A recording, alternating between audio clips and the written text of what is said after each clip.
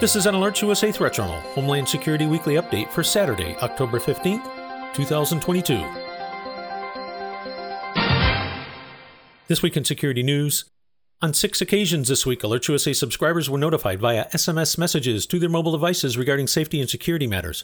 First up, on Thursday, subscribers were notified of a large wave of hoax 911 calls reporting active shooters in schools across multiple states, including California, North Dakota, South Dakota, Louisiana, Minnesota, Ohio, Virginia, South Carolina, and Florida.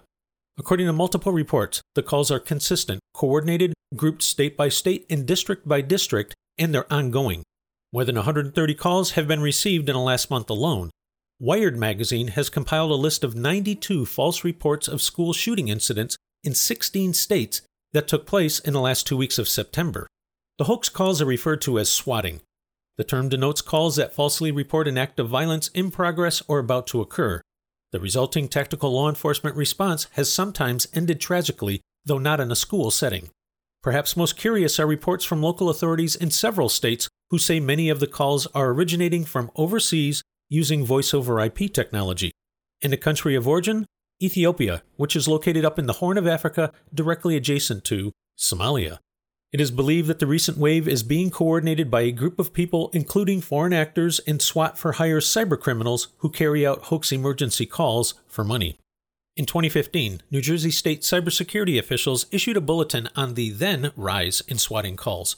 The bulletin cautions that while certain incident types and tactics have received more media coverage than others, swatting scenarios have included bomb threats, active shooter reports, threats of an imminent shooting rampage, hostage scenarios, and threats involving chemical, biological, radiological, nuclear, or explosive agents. What remains the big unknown is the motive with the current multi-state wave of calls. Is the goal simply to spread fear in our communities, payback for disrespecting another school's sports team, or perhaps to gauge response times and tactics? Even though the recent wave of school shooting calls have been hoaxes, Alert USA urges continued caution, vigilance, and diligence on the part of teachers, administrators, and other school employees. Next up, also on Thursday, Alert USA subscribers were notified of an ongoing active shooter situation with multiple victims and crime scenes in the Hedingham neighborhood of East Raleigh, North Carolina. In this incident, a 15-year-old white male dressed in camouflage began shooting in the Neuse River Greenway area in the early evening, killing 5, including an off-duty police officer, and wounding 2 others. Police discovered 2 victims on a street and others scattered throughout the neighborhood and in the nearby Neuse River Trail. Following a massive manhunt, authorities announced that they had the suspect contained at a residence in a nearby wooded area. The critically wounded suspect was taken into custody around 9:30 after the standoff. As of the time of this report's preparation Friday evening, law enforcement had not publicly confirmed any information about the suspect or the nature of his injuries. That said, local NBC affiliate WRAL identifies the alleged shooter as 15-year-old Austin Thompson. WRAL also reports that one of the fatalities, 16-year-old James Thompson, was the alleged shooter's older brother. Shifting over to the war in Europe, on Monday, Alert USA subscribers were notified of renewed Russian missile attacks on civilian infrastructure and government facilities across Ukraine and the resulting State Department security alert urging U.S. citizens in the country to depart immediately. Between private military contractors, battlefield contractors who maintain complex weapon systems supplied by the U.S., aid workers, and all others, it's estimated that there could be far north of 10,000 Americans currently in Ukraine. 84 cruise missiles and 24 drones were launched by Russia, about a third of which were shot down. Russian President Vladimir Putin tied the barrage to last week's bombing of the Kerch Bridge, which connects the Crimean Peninsula with mainland Russia. Putin vowed that more strikes would follow if Russian targets were hit again. In related news, NATO defense ministers met in Brussels this week to step up and sustain support to Ukraine and to continue to strengthen NATO's own defenses against the backdrop of Russia's most significant escalation since the start of the Ukraine conflict. On Tuesday, NATO Secretary General Jens Stoltenberg gave an opening press conference describing the broad scope of NATO's response to the dangerous security situation in Eastern Europe. Here's Secretary Stoltenberg. Good afternoon. NATO defense ministers will meet this week at an important moment for transatlantic security. We will review our progress on strengthening NATO's deterrence and defense. We will further increase the protection of our critical infrastructure in light of the sabotage of the Nord Stream pipelines. and we will step up and sustain our support for Ukraine, so that we can continue, so they can continue to defend themselves and liberate territory from Russian occupation. Ukraine has the momentum and continues to make significant gains, while Russia is increasingly resorting to horrific and indiscriminate attacks on civilians and critical infrastructure. President Putin is failing in Ukraine. His attempted annexations, partial mobilization, and reckless nuclear rhetoric represents the most significant escalation since the start of the war. And they show that this war is not going as planned. NATO is not party to the conflict, but our support is playing a key role. Allies remain united in their support for Ukraine's sovereignty and self-defense. I welcome the recent announcements by allies to provide more advanced air defense systems and other capabilities to Ukraine, and I look forward to further deliveries. Our message is clear. NATO stands with Ukraine for as long as it takes. President Putin started this war. He must end it by withdrawing his forces from Ukraine.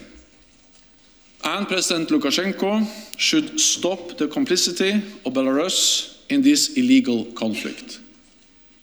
On Thursday, I will chair a regular meeting of the Nuclear Planning Group. The fundamental purpose of NATO's nuclear deterrent has always been to preserve peace, prevent coercion, and deter aggression. Next week, NATO will hold its long-planned deterrence exercise, Steadfast Noon. This is routine training which happens every year to keep our deterrent safe, secure, and effective. President Putin's veiled nuclear threats are dangerous and irresponsible.